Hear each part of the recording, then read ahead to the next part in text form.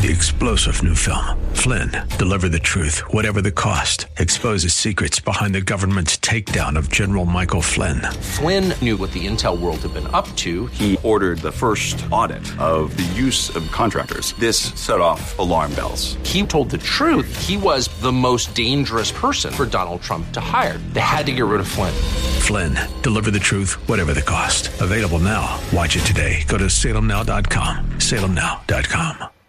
Dennis Prager here. Thanks for listening to the Daily Dennis Prager Podcast. To hear the entire 3 hours of my radio show, commercial-free, every single day, become a member of Pragertopia.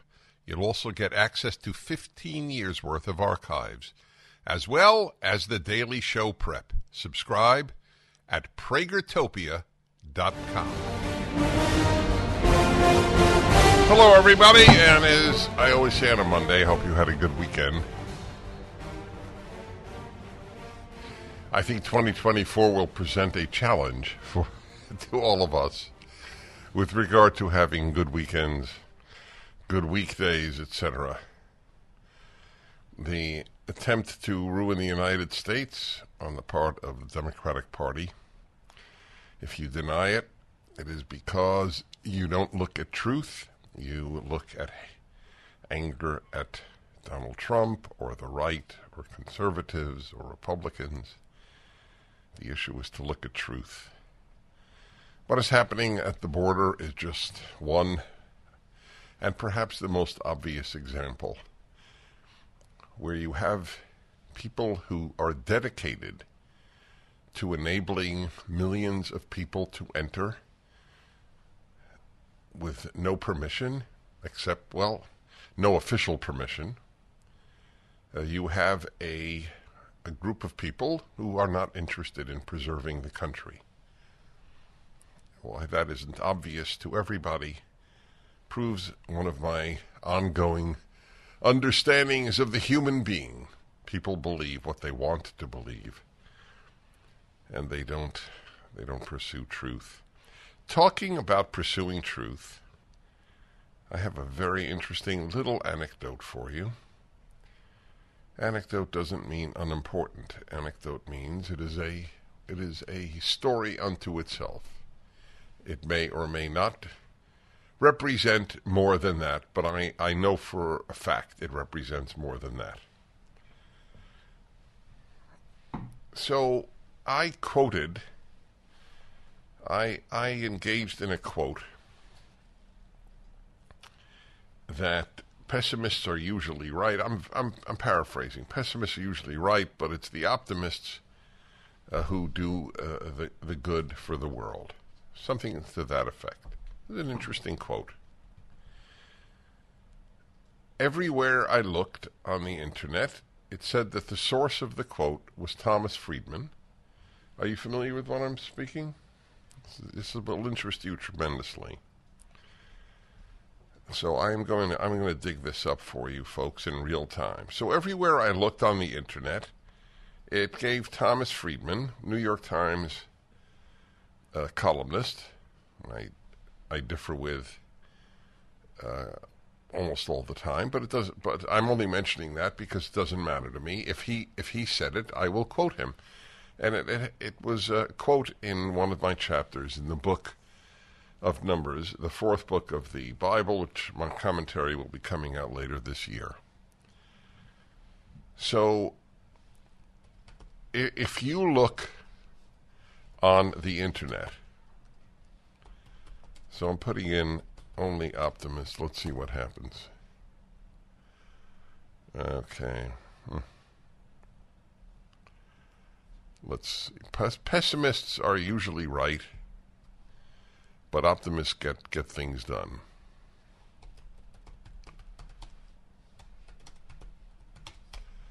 Okay, let's see. Here it is. Pessimists are usually right, and optimists are usually wrong, but all the great changes have been accomplished by optimists. Okay? So that was a quote I used in my Bible commentary. Everywhere I looked. So here, a quote by Thomas L. Friedman in Goodreads. That's a very, very big site about books that are recommended to you. That's in Goodreads. Let's see. A to Z quotes. Thomas Friedman quote. Pessimists are usually right, but optimists. And optimists are usually wrong, but all the great changes have been accomplished by optimists. So Goodreads and A to Z quotes and McKinsey and Company and let's see, who else has it? LinkedIn, Reddit, everybody. So I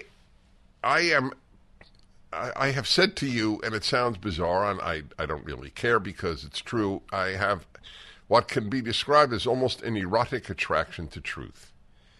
Truth is everything. So I was simply interested because if I'm putting this quote into my Bible commentary, then I need to give it the proper attribution. I'm a very big stickler on that. I am the opposite of Claudine Gay.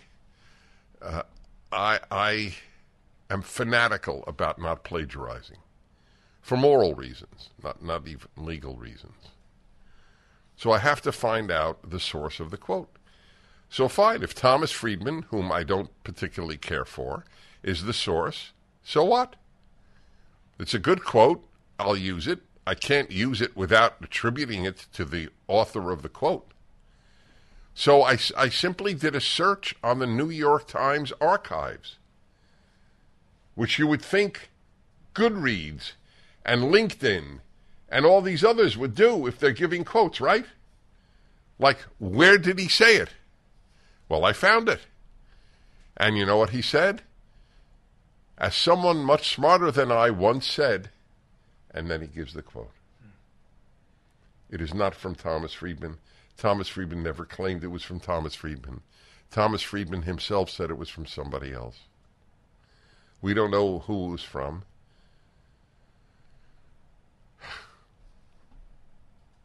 This is a very disturbing thing. Very, very disturbing that a quotation site does not look up the source of the quotation. What the hell are they there for? It's the one thing they do, and they don't do it well.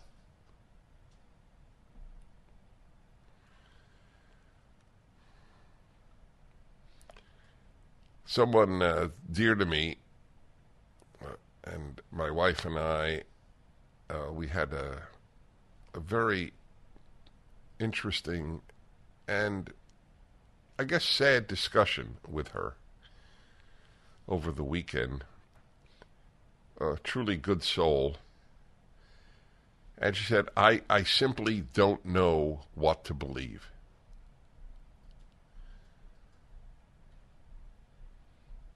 And Americans didn't say that 50 years ago. Historians had a commitment to truth. Anthropologists did, sociologists did. There was a commitment to truth. It doesn't mean every American told the truth.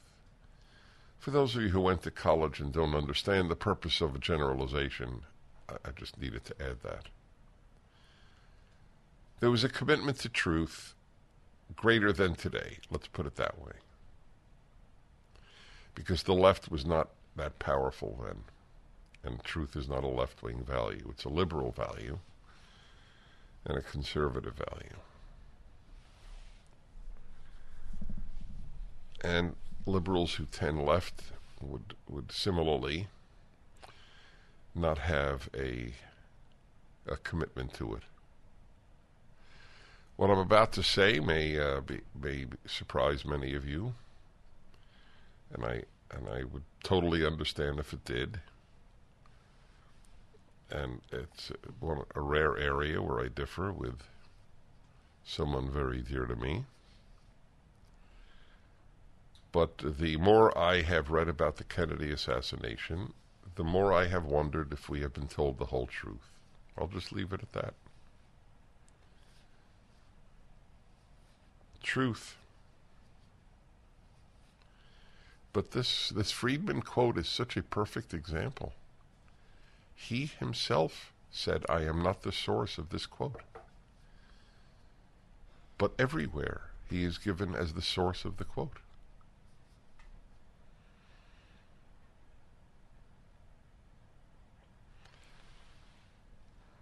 I do sympathize with people. The issue that we had the discussion with this wonderful person in our lives was global warming and climate change and so on. And she said, and I get it, I don't know whom to believe.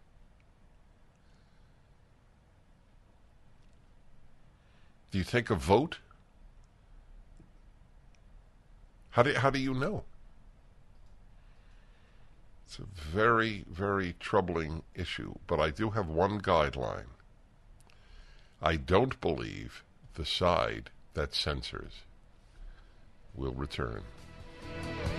What was your favorite childhood memory caught on film or videotape? Do you have an easy way to watch it or share it with friends and family or post it? Probably not. But lucky for you, we have found a solution, which I use, Legacy Box. My family enjoys gathering and watching these priceless Legacy Box memories. It's the perfect gift for a birthday, anniversary, or any occasion, and certainly for yourself. Legacy Box digitizes over 15 different types of analog media. Whether it's VHS tape, Super 8mm reels, photo negatives, whatever it is, they have you covered. Go to LegacyBox.com/Prager and enjoy 50% off today. Kick off the new year by rescuing your family's going to get lost or destroyed.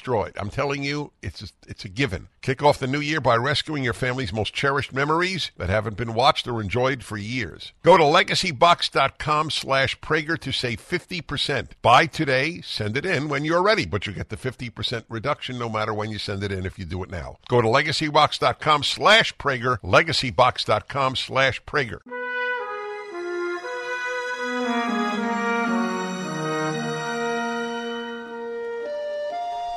Hi, everybody. I have an announcement about my show. It's a biggie. So, let's see, 40 years of broadcasting. I love it and have no plans to leave it. But I also have plans for many other things, including finishing my Bible commentary, which is a project of great enormousness. Most people who would have written it, that would have been their full-time job. They wouldn't have had a daily talk show.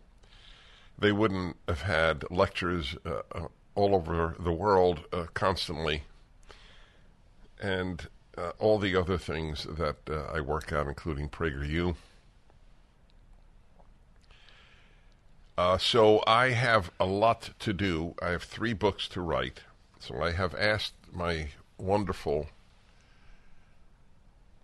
syndicator, Salem Network, Salem News Channel, Salem Media.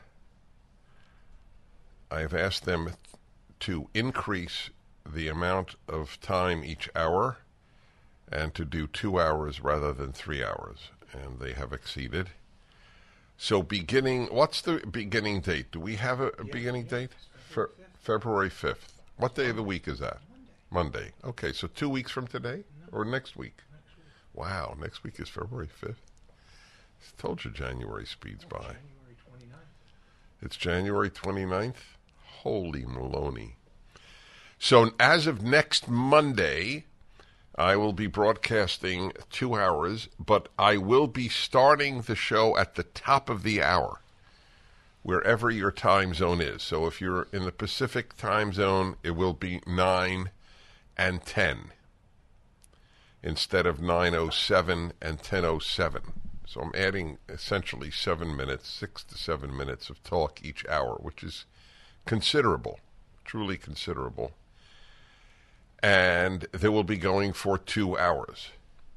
If you are on the Eastern time zone, I will be going from noon to 2, but starting at noon, not 12:06 or 12:07. So I hope you make a note of that. The added time each hour, it's so much added time that it actually totals an hour of added time over the course of any week, an hour more of talk. So I wanted you to know that, and that, of course, as always, you can hear every hour at Pragertopia, and I strongly recommend Pragertopia Plus. You will get each month to get to hang out with me, so to speak. Let's call it the Prager Hangout, for lack of a better term, where I take questions that you send in, and it's just for you. No one else will be privy to that particular broadcast. Again, next Monday, starting at 00, not at 06 or 7 after the hour. Please note that, because if you tune in regular time, you will have missed 6 minutes of my talking. Okay. People of color can't be racist against whites. University of Wisconsin-Madison teaches law students. There are some things that are new, like men can be women. That's new. But much of what the left says, that they lie. This is just a lie. A black cannot be a racist is a lie. It's stupid. It's not just a lie. It's just stupid. But I heard this when I was in graduate school. I heard this. This was one of the many reasons that I knew very early in my life I wasn't a leftist. I thought I was a liberal. I still think I'm a liberal in the classic sense of the word. Liberals aren't liberal, but I'm liberal.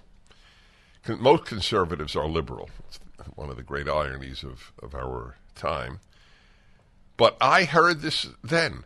Blacks can't be racist. Because the left does not ask what is true. They ask what furthers our cause. So here is from the College Fix, one of the great websites that exists. A mandatory diversity training at the University of Wisconsin-Madison teaches students, quote, people of color, unquote, cannot be racist against white people. The first-year law student training, developed by consultant Deborah Lee, also says it is racist for someone to say they are colorblind. Right? Yeah. We're having an author of a book, The Virtue of Colorblindness, on later in the show. It's racist to say you're colorblind. It is the world of the lie, the left, the world of the lie, and by and large, only college-educated people believe these lies. The ease with which people can be told that black is white, green is yellow, 2 and 2 is 6, is very scary. You know, I'm sure many of you have seen videos of North Koreans weeping beyond words when the last despicable leader, killer, torturer of North Korea died. Remember that? We have Kim Jong-un, so then it was Kim Il-sung, his despicable bastard father. These are the monsters of our time, among the monsters of our time. No wonder they're in league with Hamas. And you see these people weeping that the man responsible for the horrors of their life, the poverty, the totalitarianism, the concentration camp world in which they live, died, and they're weeping beyond words. They could not have wept more if their own child died. And people, I've always asked, I'm sure many of you have if you've seen this, is this done for show or is it sincere? And I've never known, and now I'm more of the belief it's sincere. People who believe that colorblind is racist believe it. I have come to believe that leftists believe their lies, which is why it is very difficult to dialogue with them. If they knew they were lying, if they knew they were telling a lie, that's a better way of putting it, there is hope. You can appeal to their conscience. But when people believe colorblind is racist, then there's no hope. Dennis Prager here with a man I have come to admire for his work. So when I asked him, what do you do? This is the title he gave, Wealth Architect. Very simply put, I am a wealth architect that helps my clients accelerate the way they grow your wealth. It's not how much you make, it's how much you keep. The Internal Revenue Code is embedded with a number of things that you can take advantage of. It's what I call playing tax chess. We take the time to play tax chess in your favor. We tend to give our clients unbiased, independent advice across all areas in their financial life because we have no incentive to sell anything. We can't just take your information, say in February or March, prepare the returns and say, oh, these are the things you should have done. It's too late. You need to meet with me now. Because oftentimes, after the close of the calendar year, some of the strategies that we implement in your financial life can't be implemented retroactively. You have, in fact, saved me a serious amount of money. Head to charlesdombeck.com/Prager to schedule your meeting today. So this black professor, this woman, Deborah Lee, at the University of Wisconsin, says that a black cannot be a racist, and that if someone says they're colorblind, it is racist, and to ask for help with not being racist is also racist. Did you see that part? So if you're a non-black and you say, I would like not to be racist, you're a racist. Leftism is a sickness. It is a sickness. People of color, this is her quote, as a social group, do not have the societal institutional power to oppress white people as a group. This is the training wordage. An individual person of color abusing a white person, while clearly wrong, no person should be insulted, hurt, etc., is acting out of personal racial prejudice, not racism. Did you read that quote? May I ask what the difference between racial prejudice and racism is? I'm waiting for my producer to come up with an answer. He's very bright. I'd like you to tell me the difference between racial prejudice and racism. I'm stumped. You're stumped? This is the gobbledygook your kids... I told you, all these years I've said things that some people thought were over the top, like college makes you stupider. This is an example. Oh, it's not racism, it's racial prejudice. So if racism is only possible if you are in a certain group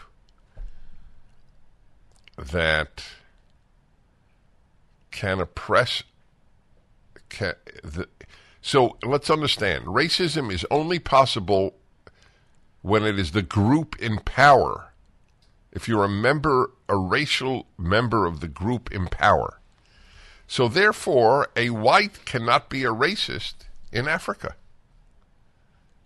The group in power is black. So no white in South Africa can be a racist, since the power resides with blacks. Only blacks can be racist. Do you believe that, my friends? Only blacks can be racist? A white cannot be a racist in South Africa? Or Zimbabwe? What was the country that was originally Southwest Africa? Namibia, yeah. Or in Namibia.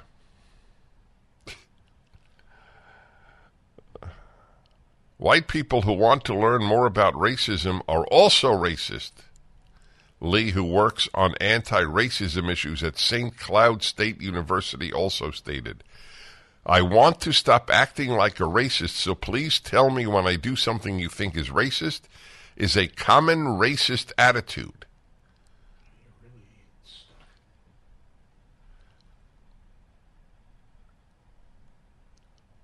This woman is paid a good salary.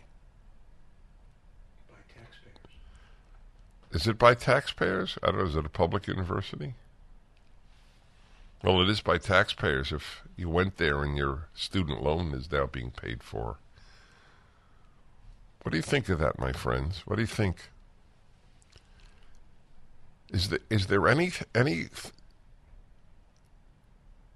amount of lies like this coming from conservative professors, the handful that exist at any rate?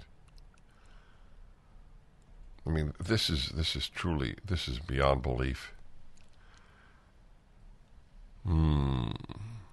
Let's raise a fund for her to come on my show. Oh, are we allowed to pay? I don't know I don't think you're allowed to pay, right? We've never paid, and I don't think it's done. You know, we'll fly her first class though. Where is St. Cloud? This is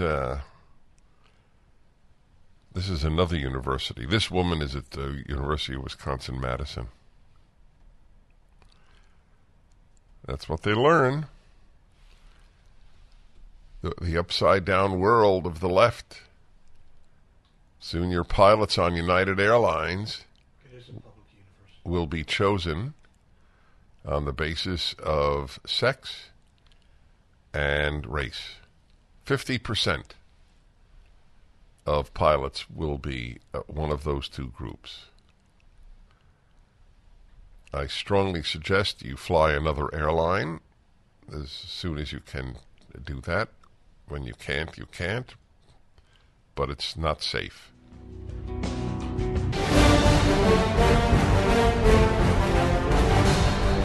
Hello, everybody. Dennis Prager here. I hope you had a good weekend. This is the last Monday that the show begins at, what time is it? Is it 06? Yeah, 06.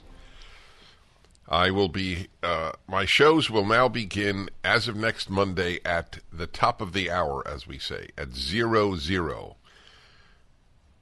9 Pacific, 10 Mountain, 11 Central, and noon Eastern. And if you're in Denmark, let's see, 9 and 9 is 6 p.m., not 6:06.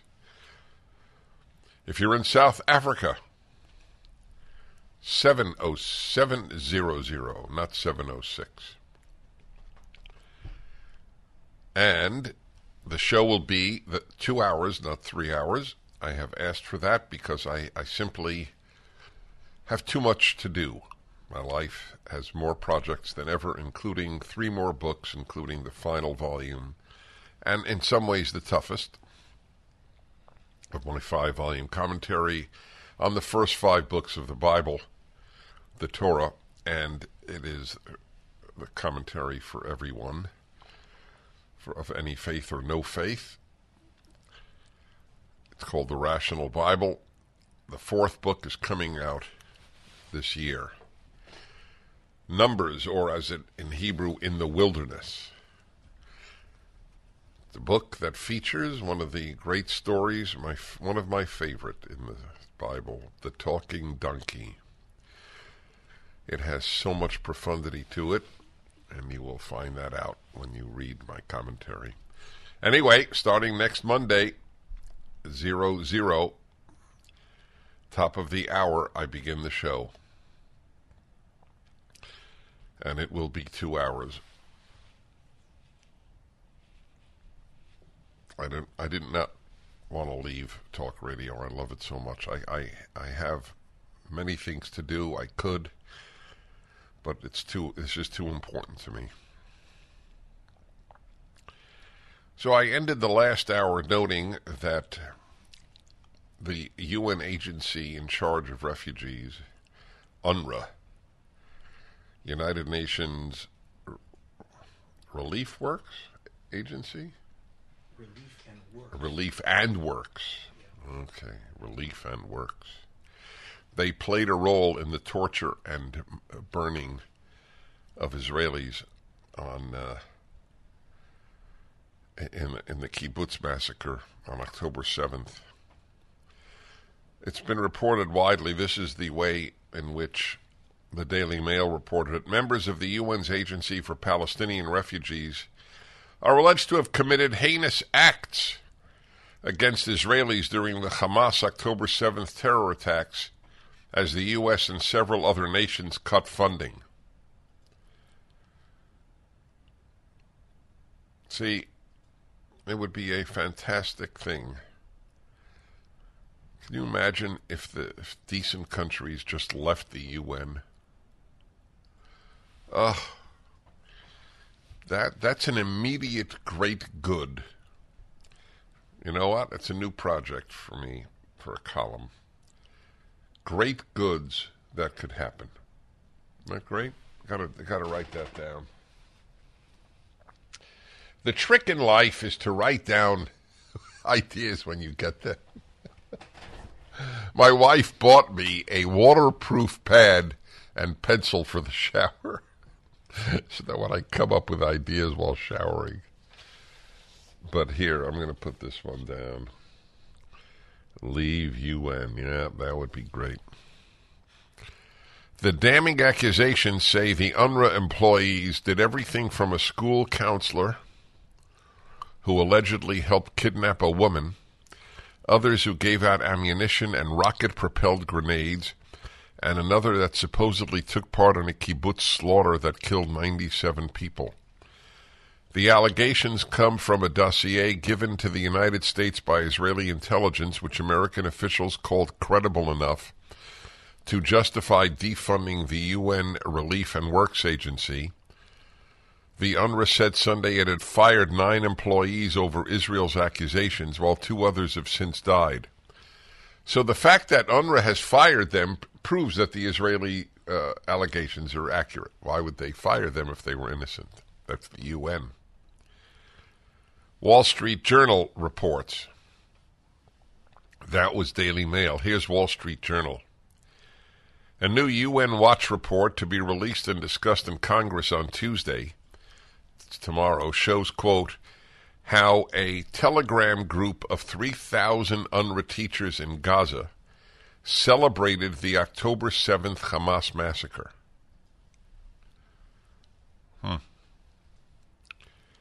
There are 3,000 UNRWA teachers in Gaza.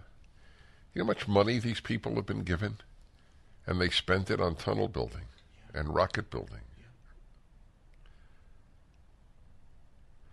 If you don't know how evil Hamas is, there's something wrong with you, and you're actually a bit frightening, I'm sorry to say. The message groups administrators, identified by name and UNRWA contract number, are seen praising Hamas's holy warriors and praying for them to murder Israelis. These are UN employees in Gaza. Oh God, tear them apart. Kill them one by one. Leave none of them behind. Execute the first settler on live broadcast. One urged that Gazans stay in place to help Hamas. Well, there you go. The United Nations. Why are decent countries still in there? Inertia is one. Here's another one. They love it. Diplomats love their work. Can you imagine you're the ambassador from Belgium to the United Nations?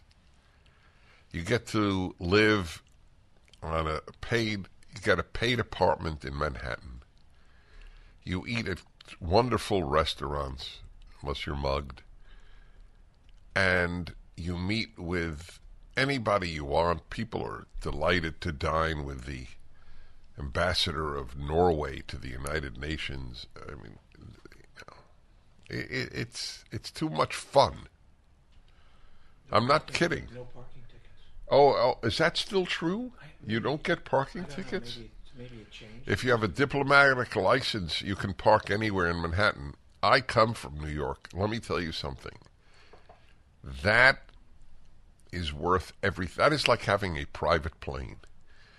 Being able to park anywhere if you have a diplomatic license, DPL, that's right. That's a very big part of it. They won't have this anymore. All these diplomats will be unemployed. I have a friend who has a brilliant idea of a Council of Decent Nations to be located in Jerusalem. And that would be basically a council of Judeo-Christian nations. But obviously, if you're a decent country and don't have Judeo-Christian, you could be a member. That would be something beautiful.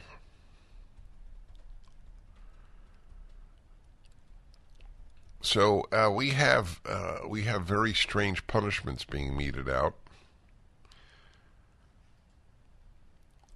Listen to this about two people. Again, Daily Mail. Lax punishment for killers in Ventura County becomes common.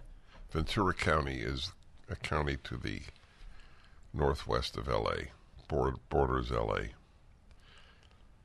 Becomes common in L.A. suburb as woman who stabbed her boyfriend to death in marijuana-induced psychotics break and double killer both escape severe punishment for their heinous crimes. First, Sean Shirk, a 29-year-old, was convicted of killing two women in Ventura County in 2019. He was sentenced and freed the same day. More coming up. There's a lot of talk about the Great Reset and digital currencies. The U.S. government has been floating the idea of a digital dollar for quite some time, opening up the door to the government controlling your bank account, or worse yet, freezing your money. They did that in Canada, remember? This is Dennis Prager for AmFed Coin and Bullion, and for my friend Nick Grovich. Now more than ever in this woke world, it's important to own tangible assets like gold and silver. Owning physical gold and silver gives you control over your wealth. They're proven, stable commodities that have held their value over time, beyond the overarching reach of government. And it's so important you do business with a trustworthy and transparent company like AmFed Coin and Bullion. AmFed's owner, Nick, and his experienced team will always provide you with honest, sound advice. No pressure sales. Moving a portion of your wealth into precious metals is a prudent decision. Call AmFed Coin and Bullion. 800-221-7694. AmericanFederal.com. AmericanFederal.com. There are two cases reported by the Daily Mail.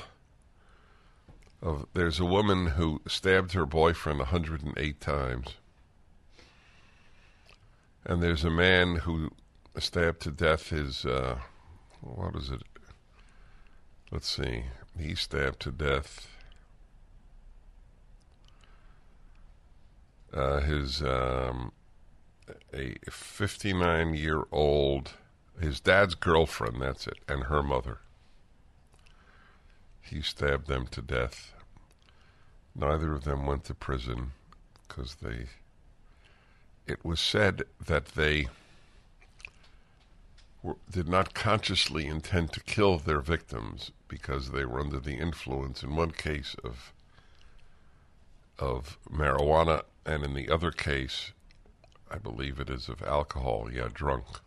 I thought marijuana was an unalloyed good. Yes, I thought, right. Number one, we thought that marijuana, it induces you to stab somebody 108 times. Do you know how By the way, if we followed this, you're drunk and therefore you don't go to prison. Half the prison would be empty. So much crime is committed by people on alcohol. I wrote about this in the 1980s. I thought then, and I still think, that the war on tobacco was another fanaticism like environmentalism. And I asked, why isn't there a war on alcohol? Does anybody murder anybody high on tobacco? At worst, tobacco kills you, and only cigarettes do, not cigars or pipes. I know, okay, well, no, mouth cancer, tongue cancer, lip cancer, they're so rare that you're not being honest if you raise those issues. 1/3 of cigarette smokers die prematurely. That's true. 2/3 don't, but 1/3 do, or 1/3 does. Okay, that's true. I'm not a fan of cigarettes. But the war on tobacco, as opposed to the war on alcohol, and the same people who are most fanatical about tobacco tend to be the people who are most pro-marijuana. It was just an example of the backwardness. By the way, this was this even conservatives fell in. It's one of the few times where what I said on my show, people would call in and all disagree. All. I did this 30 years ago. Would you rather your teenager smoke cigarettes or a joint? Or, for that matter, any tobacco and a joint? And everybody said a joint. You were wrong. And I believe I'd get the same results today. Absolutely. The power of brainwash is very deep. Marijuana good, tobacco bad. Get addicted to nicotine. So what? And that's only true for cigarettes. It has nothing to do with cigars or pipe. So now it's amazing. Now, the guy was drunk, so he stabbed his father's girlfriend and her mother. Stabbed them to death. What is it like to be stabbed to death? I don't know. But it's a very, very, very terrifying thought. Sean O'Melia said, I feel the judge displayed bias on a level I've never seen before. After Spacher's sentencing, where her son's killer was hit with just 2 years of probation. Yeah. Her son was murdered by this woman high on marijuana, which of course is harmless. So you see, here's where I'm guided by the most important books ever written, the 5 books of the Torah. That's why I'm doing my Rational Bible series on it, and I make the point in Exodus. There is a law that if an ox gores a man to death, the ox is put to death.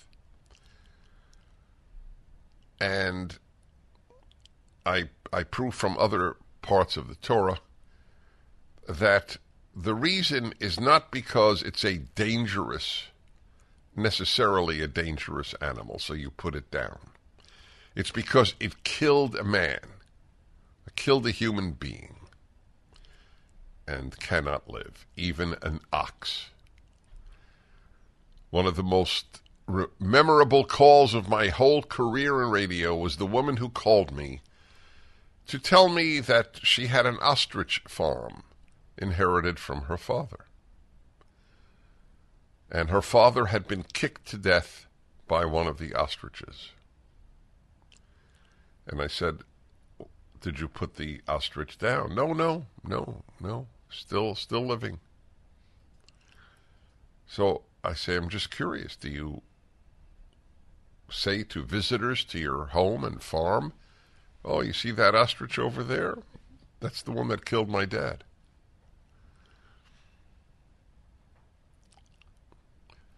We don't take killing seriously. We don't take murder seriously. It started with the opposition to capital punishment, even for an Eichmann. And now you have the results. Oh, this guy was drunk, killed his father's girlfriend and the girlfriend's mother. He was drunk. Okay, no sentence. January 6th, you get years, 20 years in some cases. But if you actually murdered someone while drunk, let you go. Bet you the judge here was very much in agreement with the January 6th sentences. As you know, Mike Lindell has a passion to help everyone get the best sleep of their life. So, he didn't stop by simply creating the best pillow, by creating the Giza Dream Bed Sheets. Mike found the world's best cotton called Giza. It's ultra soft and breathable, but extremely durable. Mike's Giza Sheets come with a 60-day money-back guarantee and a 10-year warranty. Giza Dream Sheets come in a variety of sizes and colors. Mike's latest incredible deal is the sale of the year. For a limited time, you'll receive 50% off the Giza Dream Sheets. You will receive a set for as low as $29.98. Go to MyPillow.com, click on the radio podcast square, use the promo code Prager. There you'll find not only this offer, but also deep discounts on all MyPillow products, including the MyPillow 2.0 mattress topper, MyPillow kitchen towel sets, and now even flannel sheets, and so much more. Call 800-761-6302, use the promo code Prager. Go to MyPillow.com, make sure you use the promo code Prager.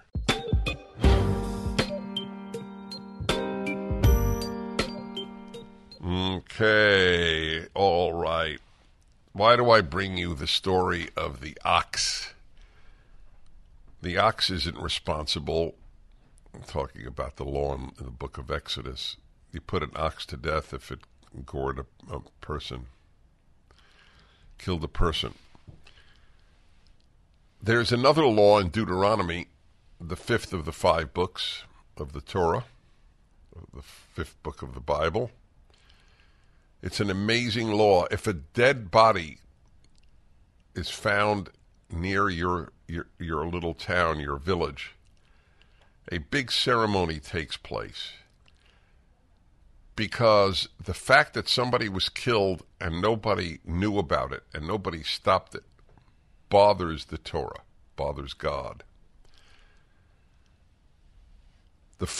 One of the first 7 laws that God gives all of humanity is that if a person deliberately murders a person, they shall be put to death by human beings, not by God. The taking of human life is spectacularly serious an issue, but it isn't in the post-biblical civilization in which we live. Well, you were high on marijuana. That's right. The ox gets killed, but you don't. Oh, and you killed your father's girlfriend and her mother? You were drunk. Imagine that. You were drunk? You know how many people commit evil while drunk? My God. I also find it a little hard to believe anyway, this drunk defense. The vast majority of you either have been drunk or knew someone who was. Doesn't it take a special type of person to murder while drunk? Is an otherwise wonderful human being going to stab a person to death because he got drunk? Well, the defendant's attorneys, this is the case with the woman who was on marijuana, high on marijuana. She wasn't even sentenced to prison for involuntary manslaughter. She was just released. She never went. January 6th people who just showed up at the Capitol, oh, they're doomed. We have a sick justice system. I finally agree with the left on that one for totally opposite reasons. But yes, it is a criminal justice system. That's a perfectly appropriate term.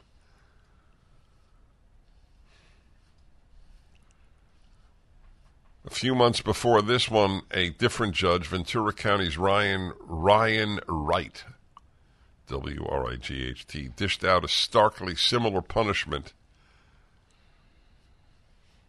to a guy named Shirk for the murders of Phyllis Porter and her daughter Margaret Dahl.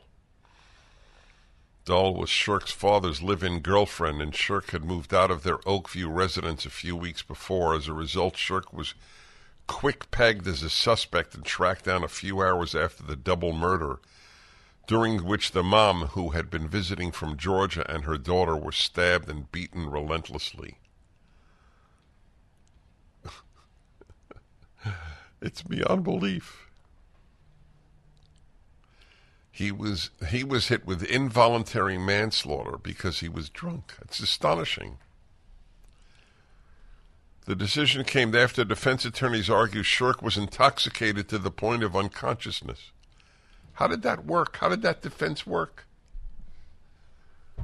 Several experts also testified that the convict, who spent 4 years in jail as he awaited trial, was also suffering from post-traumatic stress disorder because of physical abuse suffered during his childhood. There you go.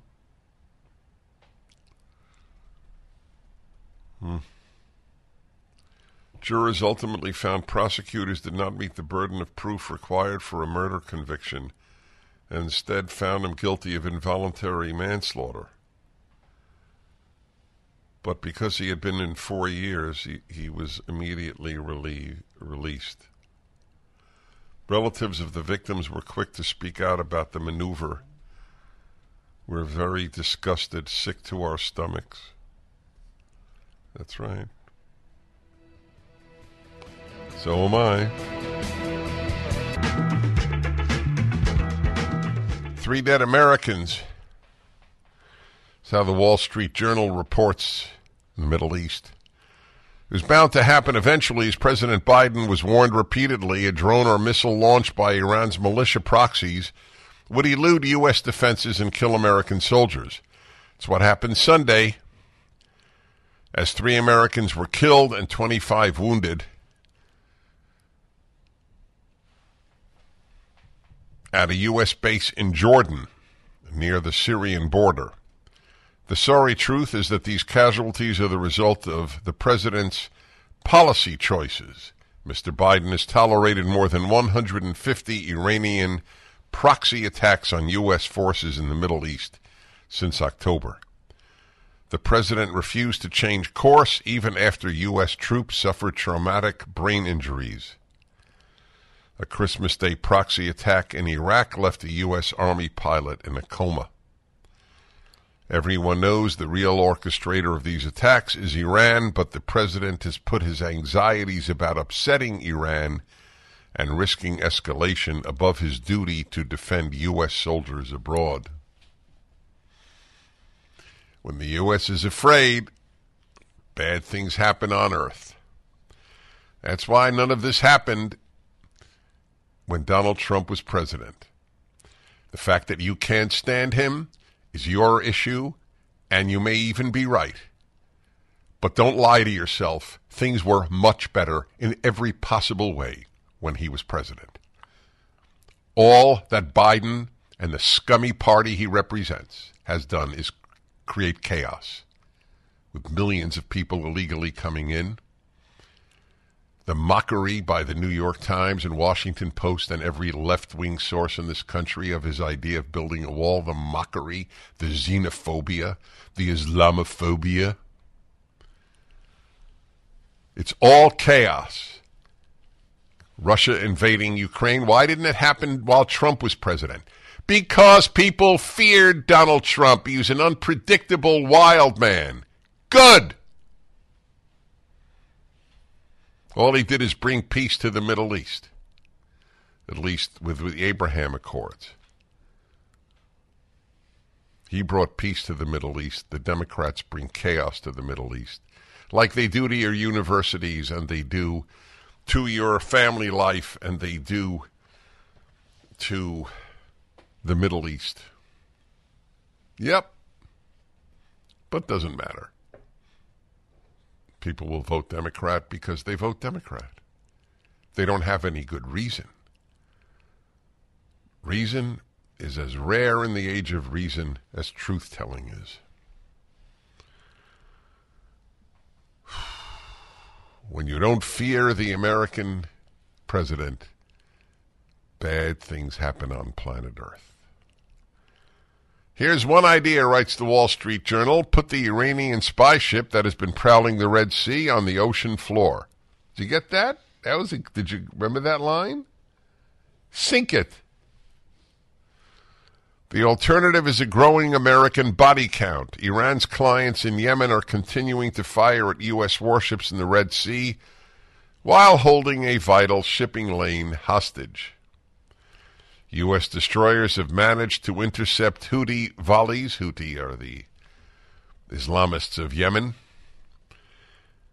In a testament to American weapons technology and military professionalism. But eventually, a drone or missile could elude U.S. defenses and sink a U.S. warship. One thing to watch is whether the administration will react to this attack by putting more pressure on Israel to stop its campaign against Hamas. This is important. This would validate the claim of the militias that they are merely targeting the U.S. because it supports Israel. And it would tell Iran that its militia drone and missile campaign has succeeded in easing pressure on Hamas. This is how this administration thinks.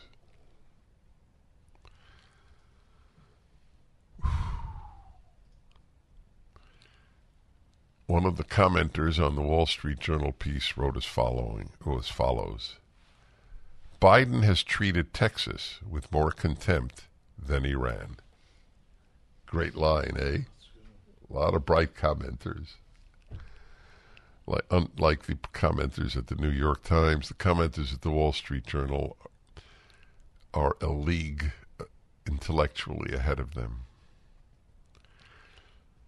This should tell you where he and his administration loyalties lie. That's right. Biden way, way more dislikes Greg Abbott than the Ayatollah Khamenei.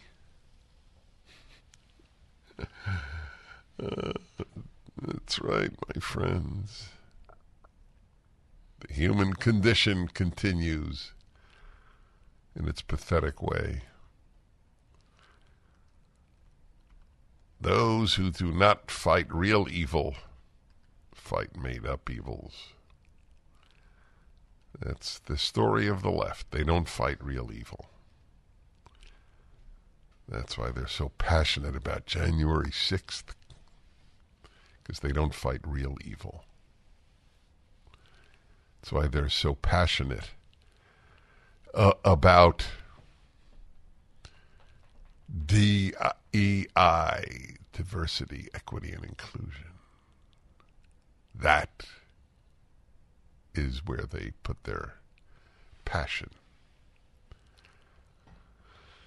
I will be repeating this, hopefully, every single day until it gets through to you that very soon United Airlines, that was a big mistake, United Airlines will be dangerous. Never said this about any airline. I live on airlines. I have almost 1 million miles on United. I am in a very high status. I will avoid them whenever possible. They are no longer, by their own admission, choosing pilots on the basis of excellence, but on the basis of race and gender. Why would you fly United?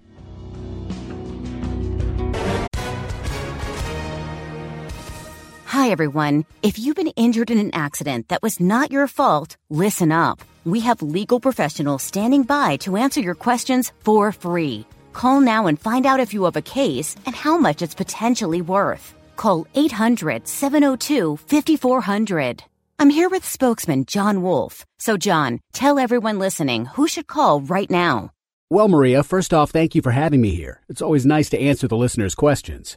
Now, as far as who should call in, anyone who's been injured in an accident and think you deserve compensation, give us a call right now. 800-702-5400. You'll find out if you have a case and how much it's potentially worth. Thanks, John. You heard it, folks. Take advantage of this opportunity and call now. 800-702-5400. Advertisement sponsored by Legal Help Center. May not be available in all states.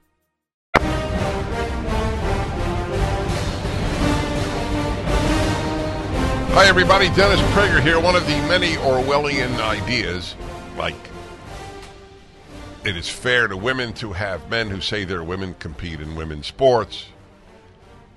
Or, how's this?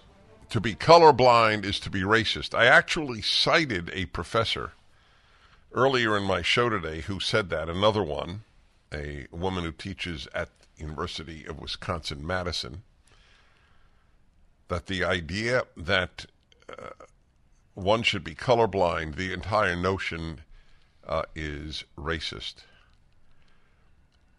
Whereas, in fact, it's the antithesis of racism. I have proof, by the way. I have proof. If the Germans did not see race, ethnicity, or religion, there would have been no Holocaust. As a Jew, I find the notion that to be colorblind is racist to be particularly despicable. But the left is despicable, and I make that case every day.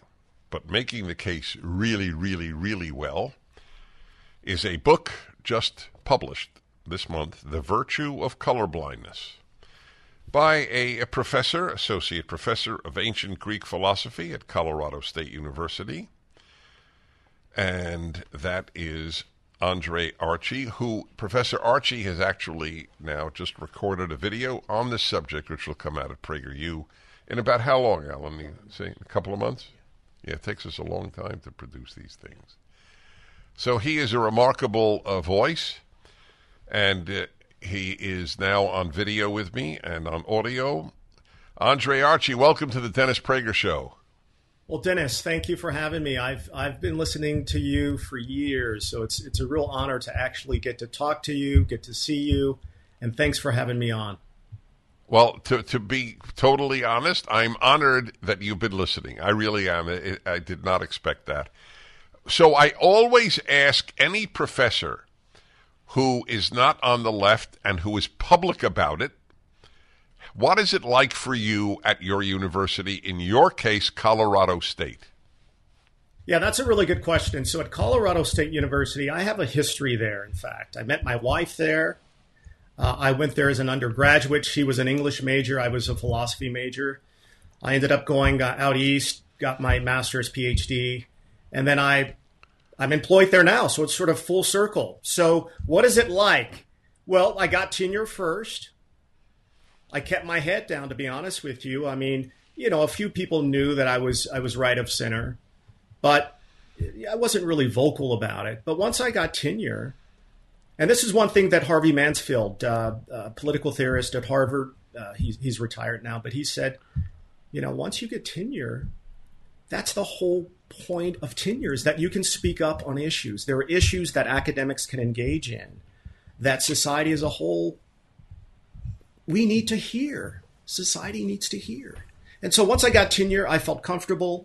My faculty, they're dedicated to intellectual diversity. The book just came out, so we'll see the response if in fact they are committed to intellectual diversity. But so far, it's been fine. I mean, I don't bring my politics into the classroom. I know that others do, but I teach ancient Greek philosophy. Of course, I introduce my students to ideas that they might not hear elsewhere. But for the most part, the reception's been okay. So you, and by the way, I am pro-tenure. The many conservatives feel tenure has just been a license for awful people to stay employed. And it is true, it has. But you are a living example of why I don't want it abolished. What's your take on tenure? No, I agree with you. And I've listened to you and others in the past regarding higher education. So we might have some differences there. But I think that, you know, higher education, it has drifted for sure. But I think it serves a purpose that perhaps we can get into. But in terms of tenure, There are lots of other academics like myself. I think there's a lot. For me, it has certainly protected me. I feel comfortable expressing my points of view. I don't think what I'm saying is radical.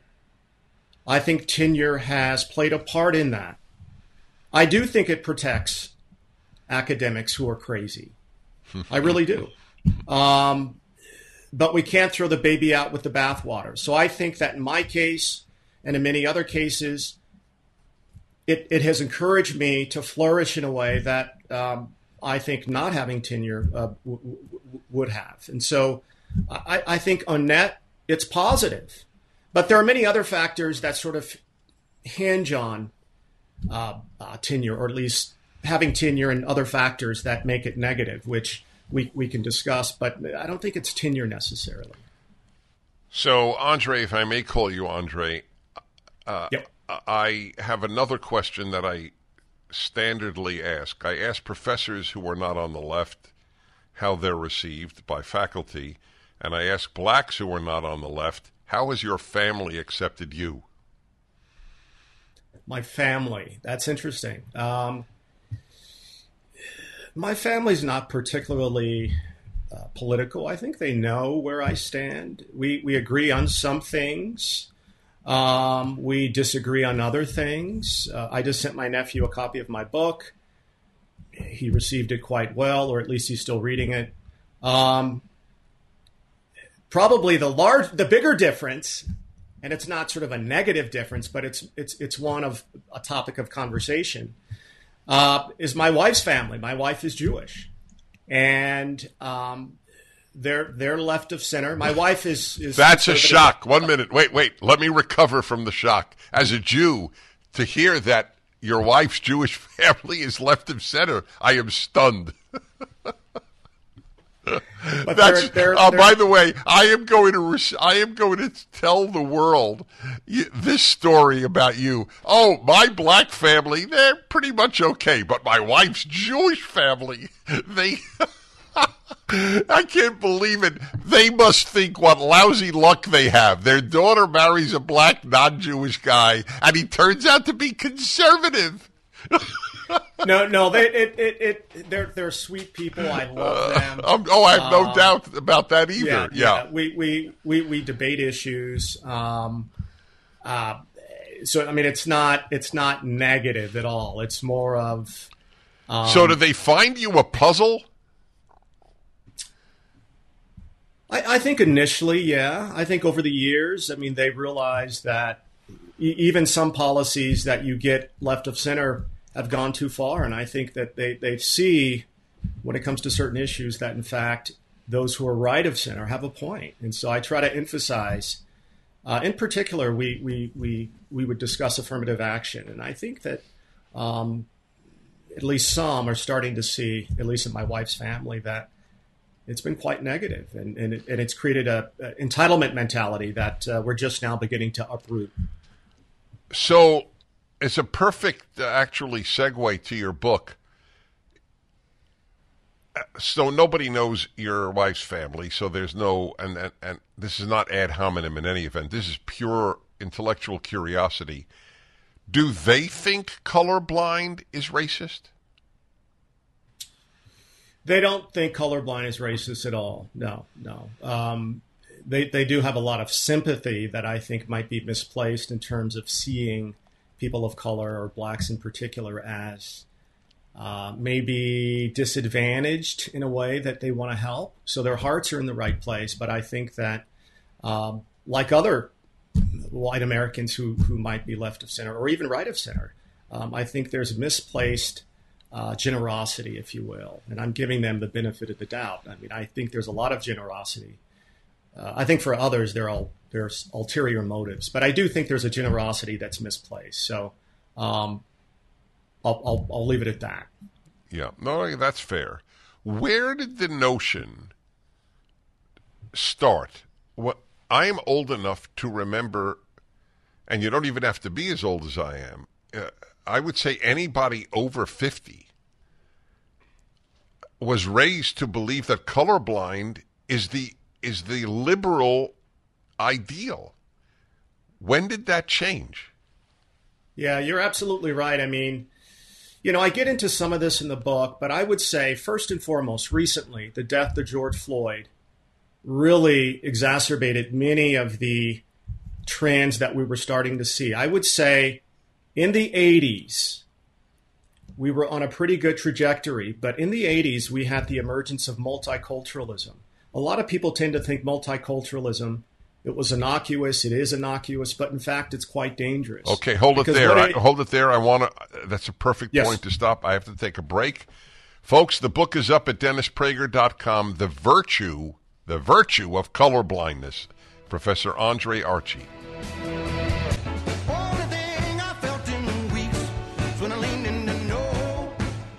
Colorado State University professor of philosophy, Andre Archie, has written the book, The Virtue of Colorblindness.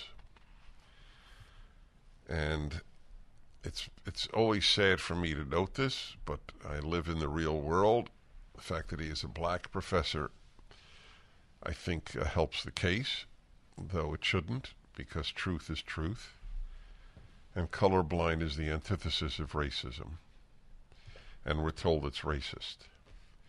So my first question on this subject was, when did this idea begin?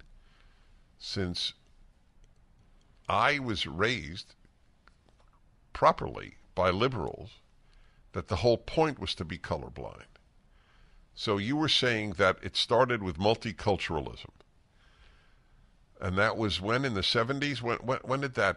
So that was the late 70s, early 80s. And I'll add something else to that. But let me talk a little bit about the multiculturalism. So yeah, late 70s, early 80s. And if you remember, that was around the time that we had these book wars. We had Alan Bloom's Closing of the American Mind. We had sort of discussions about the canon and whether or not we should expand the canon. Should we get rid of white males in the canon, or at least minimize their influence?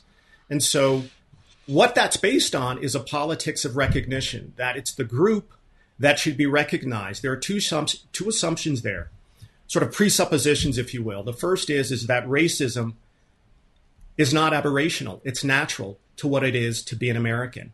America is systemically racist. Even back then, that was the presupposition regarding multiculturalism. A lot of people didn't realize that.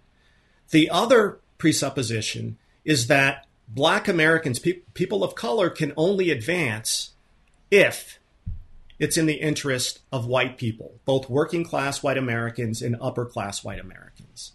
So you have these presuppositions which inform the emergence of, again, discussions regarding the canon, but you had the institutionalization of African American studies, you had Chicano studies, but in particular, you had the establishment of African American studies. Now, I'm not opposed to African American studies, but there's a factor there that I think has contributed to a lot of the discussions we're having regarding race in a very negative way,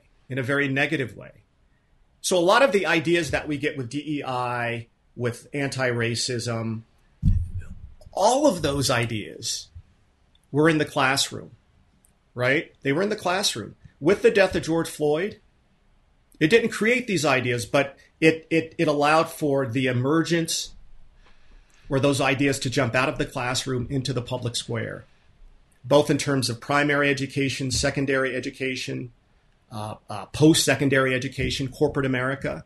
Now, in corporate America, that's a lot of virtue signaling. I think that's on its way down, these DEI practices, or at least I hope. But it's in education that it's deeply rooted. But I do think that it's multiculturalism, in particular, that really started this trend. And then we have to keep in mind, too, Dennis, that we have a soft underbelly here in America. I mean, it's race.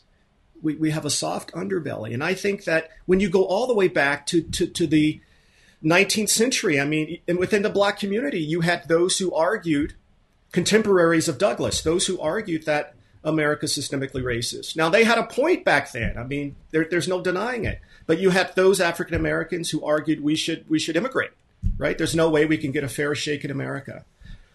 That was a long-standing debate. You got some of that in the 60s. You got that with Marcus Garvey. right?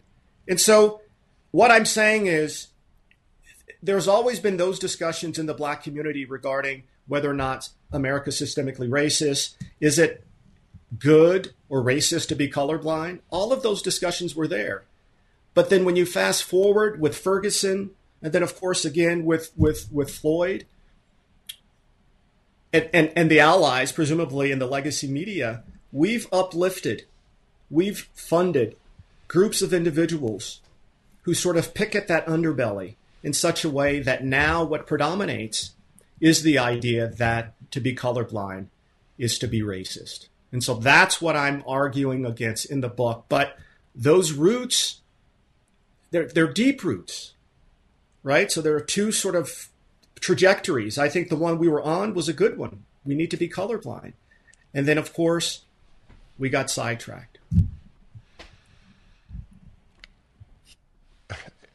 It's so hard for me.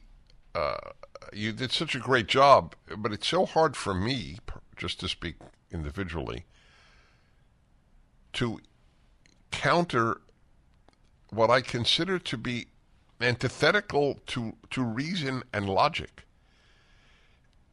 If, as I say frequently as a Jew, had the Germans been colorblind, race blind, ethnicity blind, and religion blind, there wouldn't have been a Holocaust.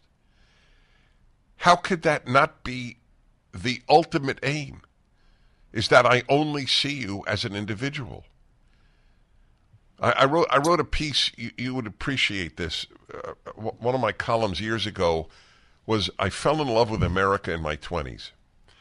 And one of the reasons was my being in a Rotary Club in what was then a very, very small town and now is a serious city, Simi Valley, California, when I moved out here to California in my 20s. And I joined the Rotary Club. I was the only Jew in the club. And what I wrote in my column was, nobody gave a damn. Okay, yes, Dennis is a Jew, so what? Andre is a black, so what? Isn't so what the ideal? The so what's the ideal, and what I don't get, Dennis, and you're touching on it. This seems very intuitive to me. The idea that we should judge people not by their ascriptive qualities, but by their character. That seems very intuitive. And when you look at the other side, the logical conclusion is exactly what we hear from them. And I use this example when you, October 7th, right? And you think about the people who instantly condemned Israel. People like Coates, people like Ibram X. Kendi. Those are the people that I treat in the book. Their ideology is dangerous precisely because it's tribal. Yes. All right, hold it there. Once again, The book is up at DennisPrager.com, The Virtue of Colorblindness. Andre Archie is a professor at Colorado State University, and he has written an important book, The Virtue of Colorblindness. And we're talking about its roots. Why do people believe such a thing when it's so obviously a bad thing? If I see you as your color, that's good. But if I don't see that and I see who you are, tell me if this is incorrect. I'm serious. I have no issue with guests differing with me. When anyone, black, white, whatever, looks in the mirror in the morning, right, when they get up and they wash their face and do their hair, whatever it might be, when I look in the mirror, the one thing I know I don't think about is that I'm white. So I'll ask you, and I may learn, I don't know. When you look in the mirror in the morning, do you think, oh, there's a black man? Or is it Archie? Of course not. Of course not. And your point is a point that, again, seems very intuitive.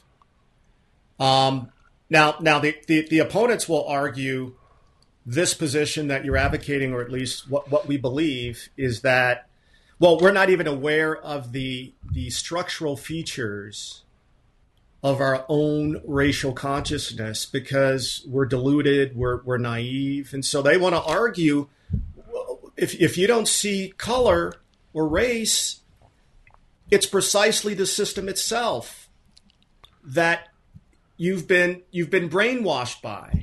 And so you're probably racist, you're probably... I don't understand. Forgive me. I've been brainwashed to believe what? You've been brainwashed to think that any idea of neutrality, objectivity, impartiality, in fact, is colorblind. But in fact, by being neutral, you're inadvertently supporting the system that really represses people of color, Black Americans in particular. That's what they tell me. They tell me that any idea of colorblindness is presupposes impartiality, that we're all equal before the law, but all of that hides these racial structures and practices that keep blacks subordinate. So to make a long story short, of course, when I look in the mirror, I don't see color. But that's what they argue. They argue that you don't see color because you're naive. You've already been influenced by the system.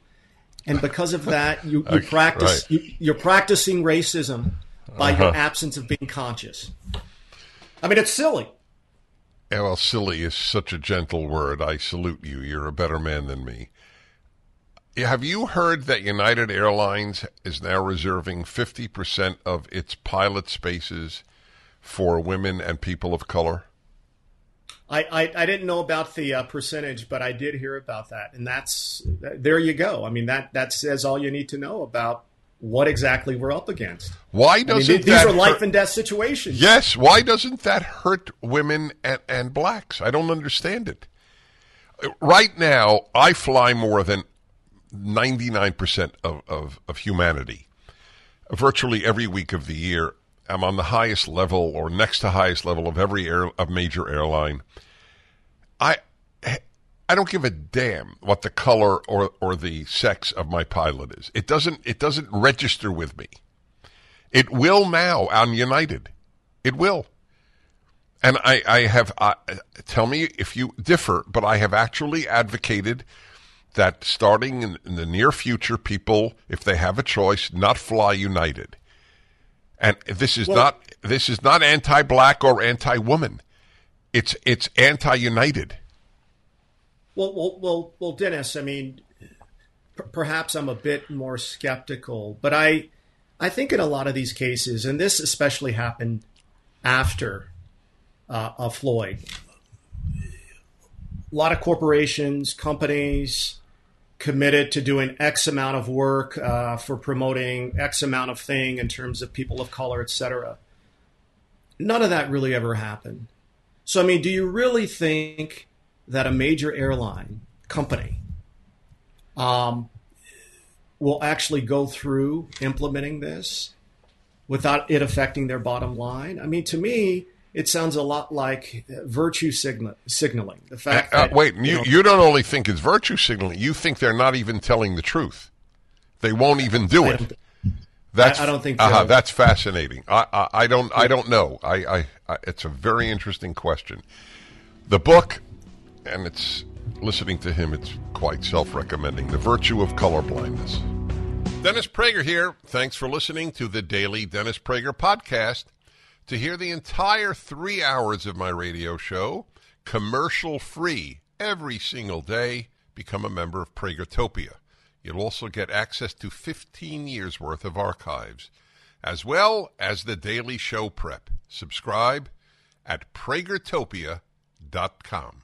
3-star General Michael J. Flynn, head of the Pentagon Intelligence Agency, knew all the government's dirty secrets. He was one of the most respected generals in the military. Flynn knew what the intel world had been up to. He understood its funding. He ordered the first audit of the use of contractors. This set off alarm bells.